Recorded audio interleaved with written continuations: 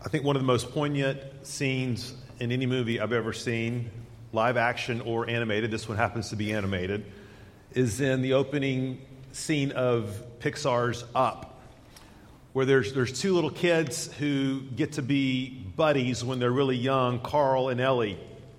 And they grow up playing together, and they create this adventure book. And in this adventure book, it's kind of like a little scrapbook for explorers where they glue carnival tickets and twigs and things, just things to sort of celebrate all their fun activities that they do. And so you see them having this childhood, and then it kind of fast forwards through their years, and they end up becoming really good friends, such good friends that they marry. And over the next 10 minutes, you see kind of this flashing scenes of their life, all the ups and downs of what married life is like together. And they're celebrating 50 years of being married. And then Ellie, soon thereafter, becomes sick, and she dies. And so Carl is left, he's a widower, and he's alone, and he's asking, what do I do with the rest of my life? That's kind of what the movie is about. And there's this point in the movie later on where Carl's just kind of rummaging through the house, and he stumbles across this adventure book that they had made those 50 years or so prior to that. And as he begins to flip through them and to relive those memories, he realizes that Ellie, before she had passed away, had taken that book and actually put in all the adventures that they'd experienced as a married couple over those last 50 years. And then he gets to the very last page of this adventure book, and then he says on the page, now, Carl, go have another. Now, this is the point in the movie when all the kids wonder why the adults are weeping, right? Okay, like, what's wrong with mom and dad? When's the action start? This is boring, right? And by the way, men, pro tip for Valentine's Day next year, Up theme gifts are the best, okay? Just saying. Guys, we have the ancient Near East version of Carl and Ellie in Genesis. You know, we've been in Genesis now a number of months, and we were introduced to Abraham and Sarah back in Genesis 12, and now 100 years, 75 years have gone by. And Abraham and Sarah, like Carl and Ellie, have had all their ups and downs, but they weren't married for a mere 50 years. We estimate they were probably married for about 100 years, if you can imagine.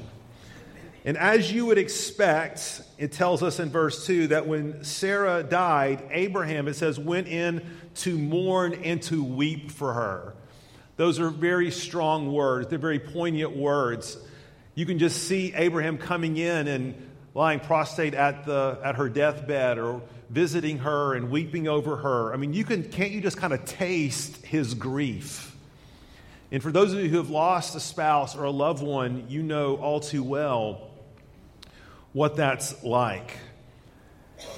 But then something I think odd happens, an odd turn in this text, when it says in verse 3, Abraham rose up from his dead and said to the Hittites, give me a piece of land where I can bury my wife. Now, what's interesting, or what I think odd about this, is that Moses spends the bulk of this passage, comparatively speaking, talking about funeral arrangements, talking about the whole process and negotiating process that Abraham goes through to securing a burial plot. And if we think about it for a second, the Bible is oftentimes like that. Let's be honest, the Bible can just be kind of weird, right? Especially the way it treats death. We think about all the stories in the Gospels where people died and there were mourners, people that you would hire to be a mourner for your loved one, who would mourn for days, if not weeks.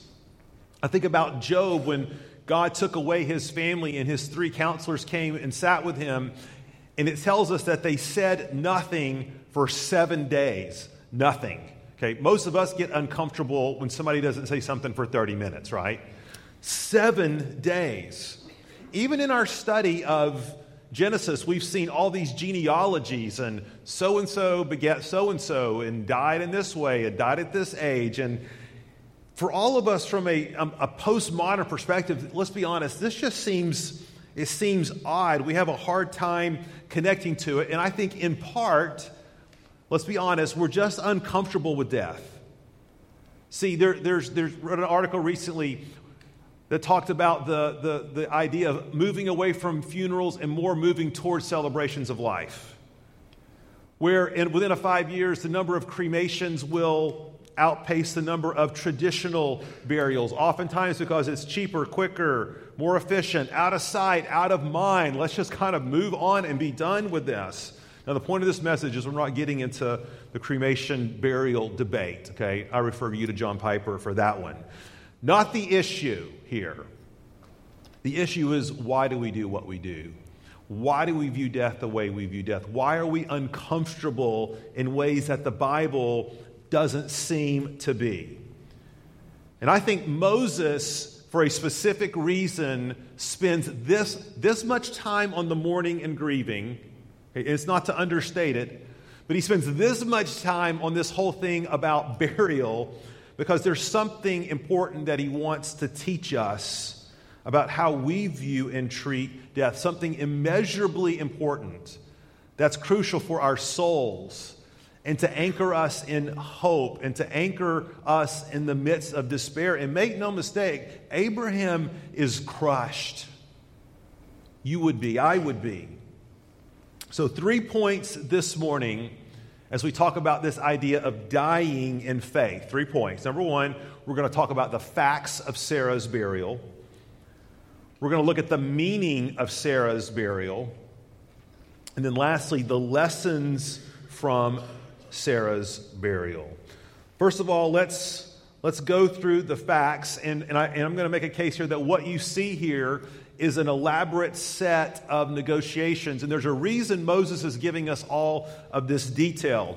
Now, I know we have a couple of gentlemen here at Four Oaks who sell cars for a living, and God bless you for repping Jesus in the hard, dark places, right?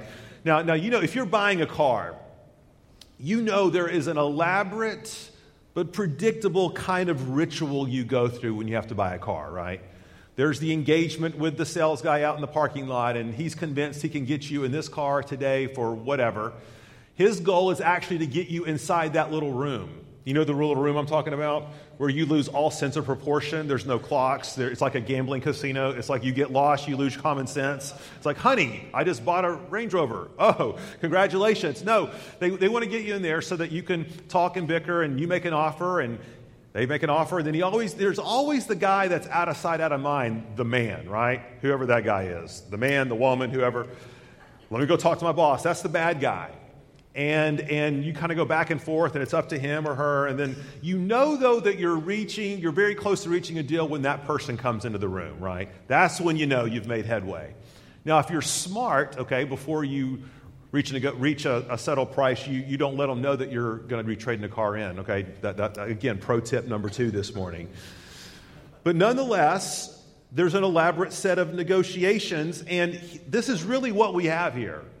Okay, when we look at the ancient Hittite texts and the covenantal documents from this time period, all of this is sort of playing to type. So Abraham kind of tells us right off, he knows his position. On verse 4, he says, I'm a sojourner, I'm a stranger. Now, what does that mean? God called them, remember, out of Ur of the Chaldees to come live in Canaan. But Abraham knows this is not his land. He's kind of like the extended guest. He's the guy living at Residence Inn, so to speak, right? He doesn't own anything, but it tells us in verse 4 he wants to make his first purchase. And he says, my first purchase is going to be a place to bury my wife. And they respond seemingly magnanimously in verses 5 through 6. No problem, Abraham. You can share one of ours. We've got plenty of tombs for you to pick and choose. And that sounds generous, but it's really not. It's really not if you kind of understand the customs. See, the Hittites didn't want any stranger or potential enemy coming in and buying up their land, right? They didn't want anybody to establish a beachhead. While they may have respected Abraham, they certainly didn't fully trust him. And so they did not want Abraham to gain a foothold. And so, sure, bury your dead all day, but no real property has changed hands here. You really haven't improved your position of power. And so Abraham, though, and we're going to talk about why in a minute, Abraham, though, only a purchase is going to do. And so he makes a specific request of a man named Ephron. Now, here is another shrewd negotiating tactic on the part of Abraham. See, it's one thing when I come up here on a Sunday morning and say, hey, we need so-and-so volunteers to do this particular thing, right? And you'll all go, yeah, we need that. Somebody else ought to do that, right? That's kind of how that typically goes. But when there's a personal invitation and saying, hey, I think, I've seen God work in this way, and I really want to appeal to you personally, that has much more impact, doesn't it? And so Abraham is playing that game. He's going to approach Ephron personally because it's going to be harder for Ephron to deny him in that way. So, but verse 11, look there. Ephron, again, seemingly magnanimously says, well, no problem, Abraham. I'll give it to you and the field. Now, again, it sounds generous, but it's also a negotiating tactic. It's like going to the restaurant and the four of you are sitting there and there's one check, right? And everybody's thinking the same thing. Who's paying for that? Who's got that check? And always somebody sort of feigns like going towards the check, knowing that somebody else will intervene and pay it first, right? I've just heard that happens sometimes, right? Well, that's what's happening here.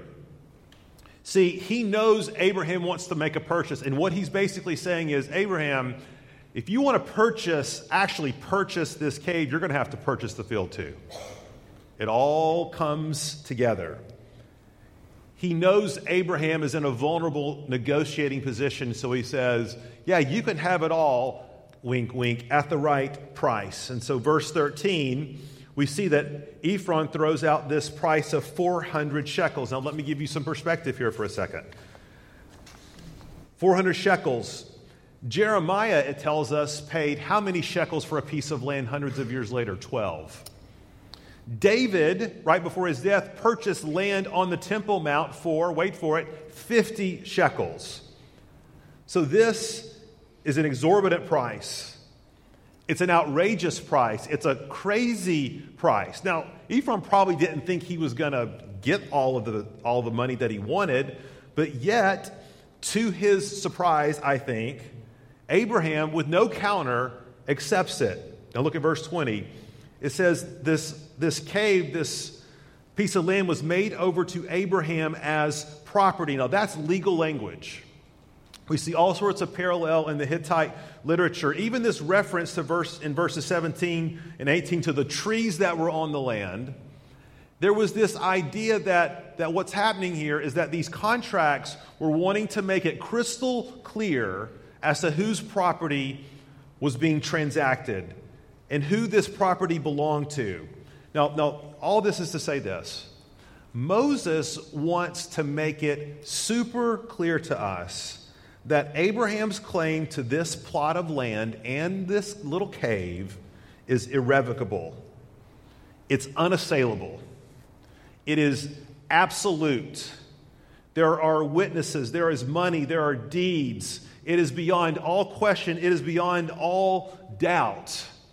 And the question we have to answer, though, is why has Abraham leveraged so much? It's just a field. It's just a cave. It's a burial spot. Why is this so important for Abraham? Why is it so important that he expend this money? Why is it so important that he, in a sense, expend all of his relational capital with the Hittites? And what I want to show you is that everything that Abraham is doing here is born solely and purely out of faith. So let's look at point 2, the meaning of the burial. Because part of what's going on here, let's remember, is that when God called Abraham to come to Canaan, he came with a promise. And what was the promise? Abraham, one day, what? This whole land will be yours and to your descendants. It'll be all yours. I know the Canaanites are living here now, but one day, Abraham, it's going to be yours. Now, he didn't tell Abraham when that was going to happen, but he's probably been in Canaan now 75 years, 100 years, we don't know exactly. And you can imagine that this was something important. This was something Abraham looked forward to. This was Abraham's dream. I'm going to be blessed and I'm going to be a great nation, and all of this land is going to be mine. I mean, he knew it might take a while, but this was on his bucket list, right? This was his dream. But listen, folks, it's getting to be towards the end of his life. And now I think Abraham realizes, maybe for the first time, that it's not going to happen. His life is not going to end the way he thought it was. Maybe he thought, we're just, Sarah and I are going to be just indefinitely married. We're going to inherit this land, and the land, we're going to occupy it. We're going to pass it down to our kids. But as he's getting towards the end of his life, he's realizing it's just not going to be that way. Now, let me ask you a question. In what way in your life right now can you relate where there is some dream unfulfilled, some disappointment you're feeling acutely? Maybe it's a tragedy, maybe it's a death. Whatever it is, you're at this point in your life, and it's just not where you thought you would be. Your marriage isn't what you thought it would be. Your family's not what you thought it would be. Your finances, your job, your whole situation, whatever your bucket list, whatever the dreams that you've had on there, it's not turning out like you thought it would. This, more than anything, I think, is the root of apostasy. Now, what is apostasy? Apostasy is not simply not being a Christian. Apostasy is someone who's professed Christ, who's claimed to be a Christian, but then who turns away, who falls away. And I think sometimes the root of apostasy is that at its core, we are just brokenhearted when it comes to God. We are disappointed with God. We are, if we're honest, angry with God. We feel like God has wounded us. We feel like God has made us promises and He's not being faithful. And all apostasy is a desire to live life and to fix my life separated from God. God, I don't trust you to do what you're going to do. I only trust myself to do what I can do. Folks, what is the Sarah equivalent in your own life right now? Where is that place maybe of deepest pain, deepest discouragement, where you would begin to question the goodness of God? That's where Abraham is. And that's why Abraham says, I want that burial plot. Now, why is that? I think it's all of faith. See, this is Abraham's way of saying, I may die without the land, but we need a memorial here. We need a marker. I'm gonna trust in the Lord that He is going to be faithful. And that even though it's only going to be a postage stamp of a piece of land in my life, when I die, that's not the end. God is faithful. God is going to continue to work. God is going to fulfill His promises. Bruce Walke says this: by firmly securing a piece of real estate in the land God promised him, Abraham demonstrates his unswerving commitment to the promise. Now, as we go through the rest of Genesis, what's very interesting is that all of the patriarchs and their families are buried in this place. As we just read a second ago in chapter 25, Abraham himself is interred there. We're going to find that Isaac is buried there. Rebekah is buried there. Rachel is buried there. Now, this is somewhat bizarre. Jacob, when he is with his 12 sons in Egypt, and he's getting ready to die, what are his last instructions? Do not bury me with these Egyptians. Take me back to Canaan and bury me with my forefathers. Even, let's be honest, creepier than that, what are Joseph's last words? We're going to find out. 400 years after he dies and is mummified, he gives them specific instructions. Whenever you return to Canaan, don't leave me here. Don't leave me here. Take my bones back to Canaan. See, this doesn't have to do with a morbid fascination with death. This has to do with a people who were looking toward an eternal inheritance.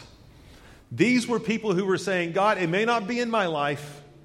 You may not have given me everything that I wish that I had, but you are faithful. You are working. You will fulfill your word. See, I think that people would walk by that memorial. And by the way, there's a mosque on the traditional side of this grave as we speak. But I believe that generations of Israelites would walk by this memorial and they would be reminded, my ancestors are dead, and I'm going to die too. But my God is not the God of the dead. He is the God of the living. See, in the Gospels, when Jesus is engaged in a little theological fisticuffs with the Sadducees about the resurrection, remember the Sadducees said, you know what? Only the first 5 books have any weight with us. And they don't say anything, Jesus, about the resurrection. Nothing. And Jesus said, how wrong you are, in about 2 sentences. He says, why do you think then that the Torah does not say that God was the God of Abraham, Isaac, and Jacob? Why do you think he says that God is the God of Abraham, Isaac, and Jacob? We worship a God that is living. And this is what Abraham is clinging to the very last day of his life. Hebrews 11:13. I love this.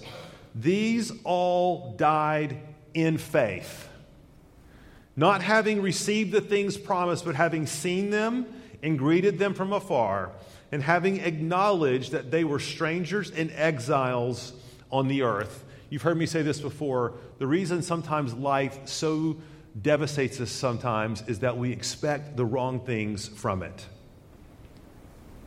See, they were looking forward to the promise that they had not received. And here is the hope of every believer in Jesus Christ this morning. Folks, do you realize you have received the promise? You have received the promise. It's Jesus Christ.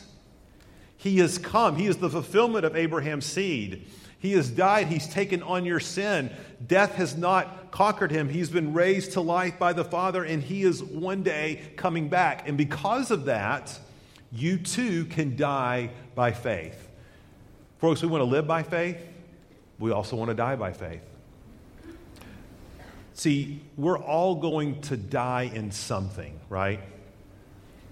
Die in despair, die in discouragement, die with a broken heart.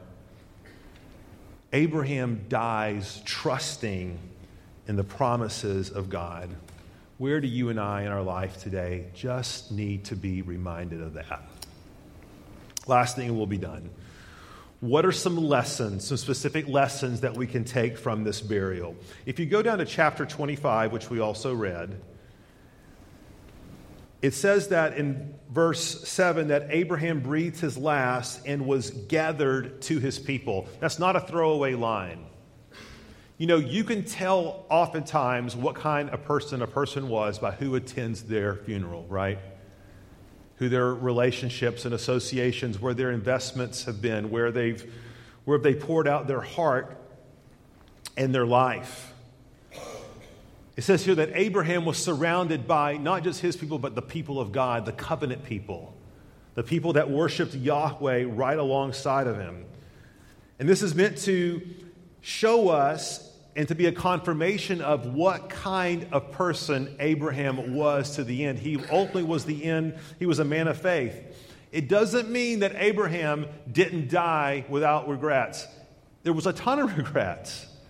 It's just that his regrets did not overshadow his faith. And it says that he died full of years and in a good old age. And those, again, are Hebraic expressions which fundamentally mean Abraham died content. Abraham was at peace in his soul. And I want that, and I want that for you, because I think those who have peace in their souls are those who live lives honoring and glorifying to God, that are a blessing to others. This is what Bruce Waltke again says. He says, biblical faith is largely a matter of memory. Through memory, each generation of believers commits itself to the faith of its ancestors. Let me mention 3 ways quickly. 3 ways that we want to remember in a way that I believe prepares us for dying and death. Number 1, remember your death. See, we're in a world that wants not to dwell on that, not to think about that. Everything is oriented towards prolonging our life or avoiding the inevitabilities of our life, whether it's food or exercise or whatever it is that we're going to do. But we need reminders, and not in a morbid way, but we need reminders daily, probably more so than other cultures who came before us, where death was such a prominent place of their everyday experience. But we need gospel reminders. So for me, one of the ways that happens is when I visit the hospital, and I've had to visit many of you and had to visit many of our church family who never went home from the hospital.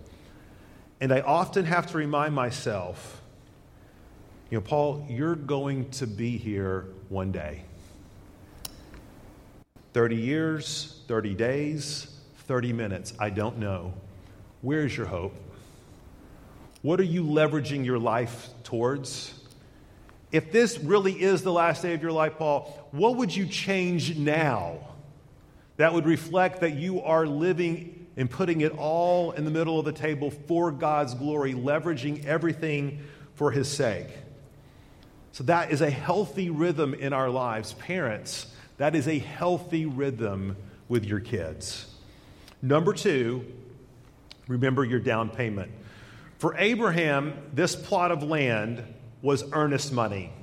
It was a symbolic reminder that God is faithful and He's going to give the land in His timing. He's going to carry through on His promise. Now you may say, Pastor Paul, what is that for us? What is our deposit? What is our earnest money? What is our guarantee? Paul tells us in 2 Corinthians 1. And it is God who establishes us with you in Christ and has anointed us. Now listen, and who has also put His seal on us and given us His Spirit in our hearts as a what? Guarantee. As a deposit. As earnest money. The Holy Spirit, in other words, what God has given us as His guarantee, church, is Himself. See, the reason we can be full of hope today is that there is not 1 millisecond of your life, temporal or eternal, where you will be separated from God. Death, not 1 millisecond will you be separated to God in death. God's Spirit will continue to indwell in you. What you get when you die is simply more of God. And God says, one day I'm going to see you face to face, and here is my guarantee to that. I'm going to live in you. My Spirit's going to live in you. And then to guide and empower and direct you in this life. But when you face death, you're going to see me face to face. So God could... It would be easier for God to deny Himself than to go back on that promise. If you are trusting in the Lord Jesus Christ, His Spirit lives within you. It's a guarantee, a deposit in your life. And finally, remember your dependence. Look at verse 11 of chapter 25. It says, after the death of Abraham, God blessed Isaac, his son, and Isaac then settled at Beer Laharoin. And here's the idea. It's put there by Moses to remind us that Abraham, just because you are dying and there are things undone, there are dreams unaccomplished, there is land to be conquered, I'm still working. I'm still faithful. I'm establishing Isaac. Abraham, I'm going to take care of your family. Abraham, I'm going to take care of your line. Abraham, I'm going to take... That's on me. When you go to your grave, you are resting with your fathers. You are in my presence. And then I pick up the torch from there. And in fact, Abraham, I've always had the torch. I've never let go of the torch. I've never passed on the torch. I've been in charge from start to finish. Hebrews 11 emphasizes this to us. He says, if they had been thinking of that land from which they had gone out, they would have had opportunity to return. But as it is, they desire a better country.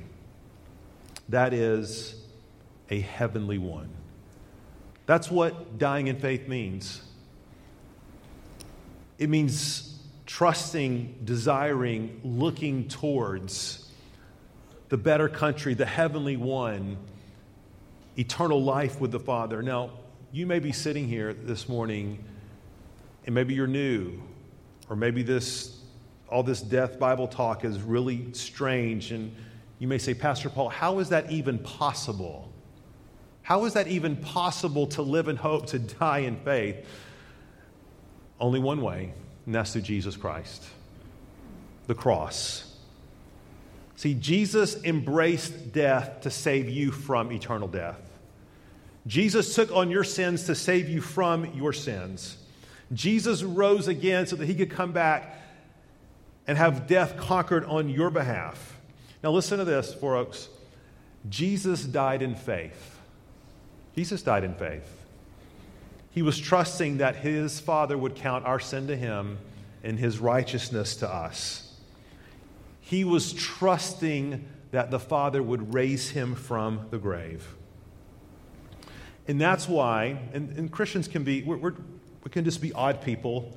We have a ritual every week that's centered around reminding us of the death of Jesus, don't we? It's the table where we take the bread and we take the cup.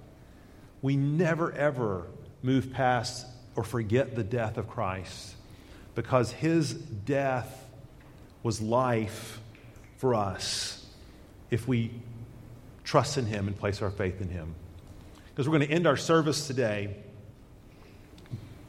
with a vivid picture and demonstration of where our hope is, that Christ has died, Christ has risen, and Christ is coming again. I'm going to invite our leaders to come forward, and as they do, I'm going to ask the rest of us just to spend a moment to park it right there, to think about the example of Abraham, but mainly to think on Christ. Take a moment to do that.